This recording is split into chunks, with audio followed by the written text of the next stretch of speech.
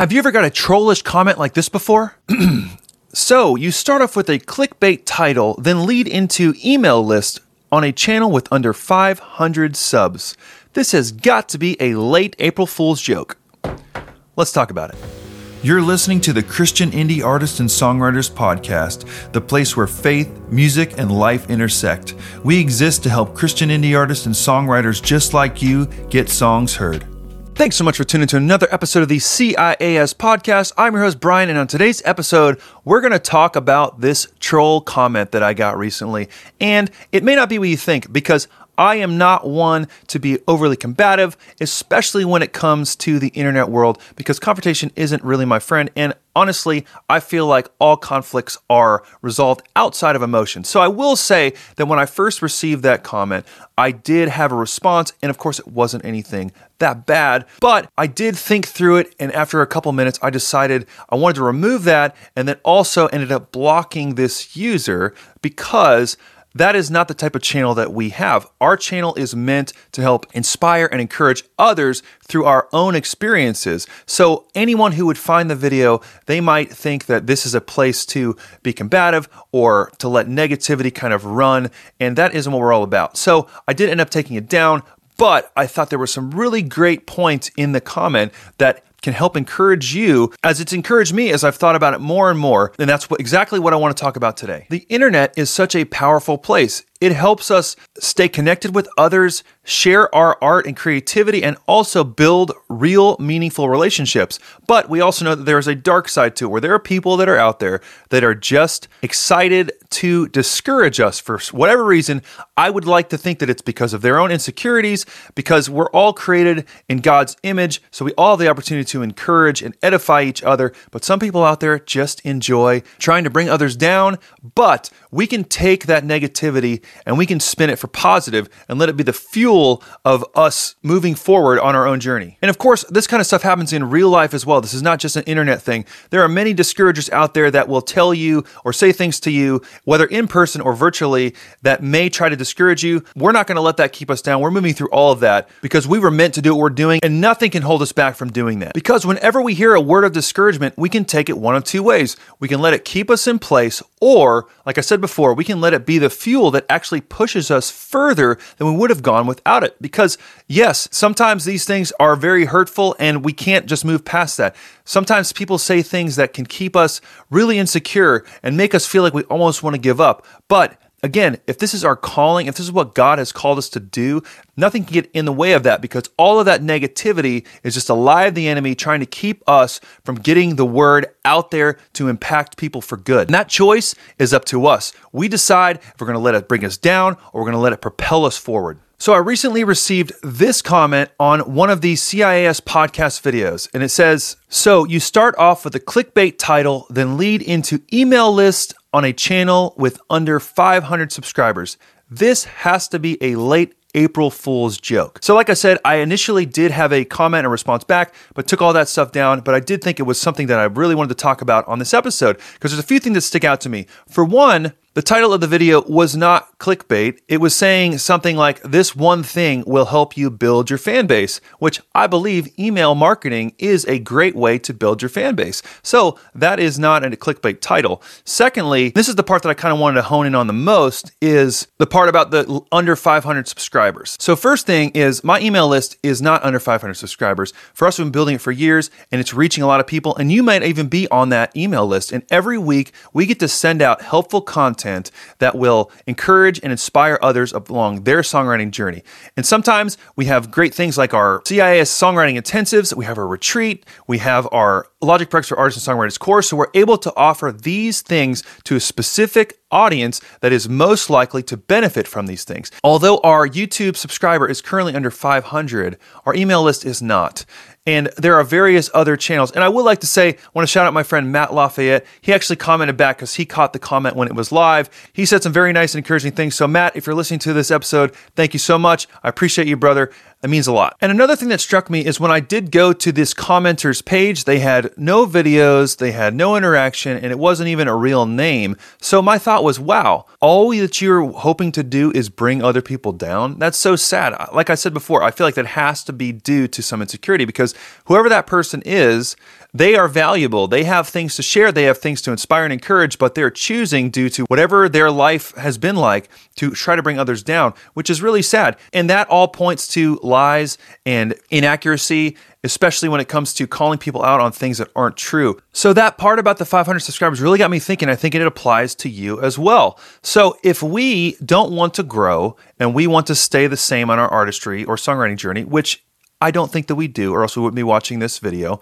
then we don't need to do anything different. We just need to create our songs for the 17 diehard fans that come to our coffee shop, and we love those 17 people, and those people are the foundation for all of this stuff. But if we feel like we've been called to put our songs on the lips of thousands of people on churches on Sunday mornings, or to fill arenas with the melodies that we've been given to write, then we have to write songs for those people. We can't only write for our current audience. We need to write for the audience that we want to grow into. So the comment this person made to me was insinuating that because I have less than 500 subscribers on this YouTube channel currently, that I don't have anything valuable to say because I haven't proven that I know how to do that. But like I mentioned, our email list is much larger than 500. We have other social media channels that have much larger than 500 numbers.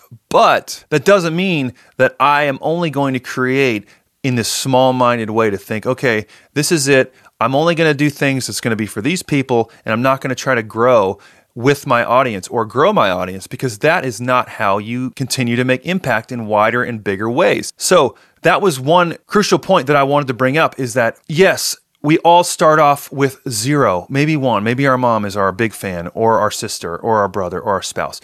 But if we aim to reach the people that we feel called to, then we have to write songs for those people, even if they're not here yet. My father-in-law has a great quote, and he says, "Don't dress for the job you have, dress for the job that you want." And you may have heard that quote before. And this doesn't mean that we need to pretend or act like we're something we're not. This means that we have to be in the mindset that we are moving towards something grander than where we currently are. Because just like with a job, say in a corporate job, you're probably going to start off at a lower position and work your way up. You wouldn't show up to an interview for the next promotion in the same clothes that you maybe wore at the current position. You want to dress for the next job up. And that's no different in this circumstance. If we want our songs to reach thousands, then we have to write songs that can reach thousands. Now, that may come down to finding great co-writers. That may come down to finding great producers. That may come down to doing great photo shoots. That may come down to hiring people to help us with marketing.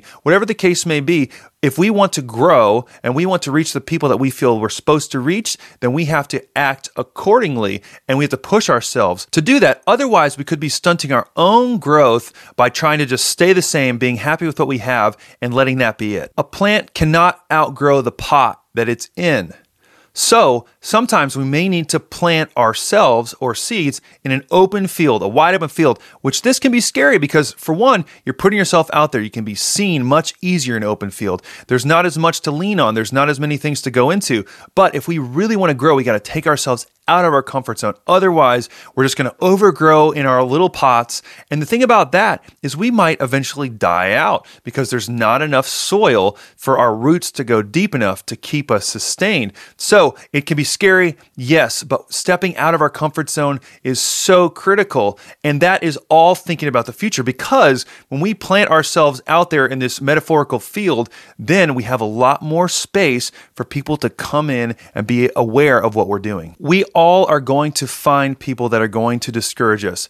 The bigger we get, the more percentage of people will be out there that might want to bring us down. They might just not want us to succeed. It might be due to their insecurities. We have no idea of what the reasoning is, but it's all in how we react to it. Like I said in the beginning, we can let that be the thing that drains us, or we can let that be the thing that powers us up to reach new heights that we would never have reached. Because honestly, it can be good to have some people out there that might be speaking against what we're doing, because that is a reminder that we are on the right path. Because like I said, the more people that we reach, we're going to have a percentage, the more negative influences, the more negative voices that are going to speak into that. So not that we want that, but it's going to be a natural thing that happens as we grow on our music journey. You may not have the monthly listeners that you want. You might not have the stream count that you think you should have, but that doesn't mean that you won't ever have it. God has called you to be creating in this exact point in history. You could have been made any time, but He needs you to be creating now.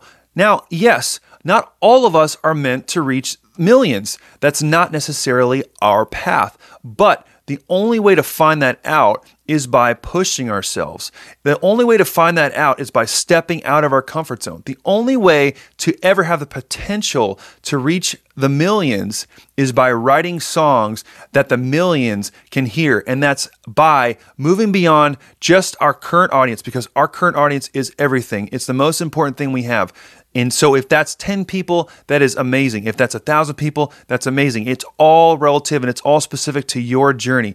But if we want to keep chasing the dreams that God has put in our hearts, then we have to dress for the job that we want, not the one we have. We have to be willing to plant seeds in open fields, and then God will do what He's going to do with our journey. But it's up to us to step outside and say, hey, people are going to say things to me that might try to keep me down, but I'm not going to let it. I'm going to push beyond that. I'm going to let that fuel me on my journey. So I want to know, has someone left you a discouraging comment or said something to you? You don't have to necessarily say what it is if you don't feel comfortable with that, but comment below and let me know. And if you're here on YouTube, don't forget to hit the like button, subscribe, and hit the bell notification. And I will see you next Friday at 5 a.m. on the CIAS podcast.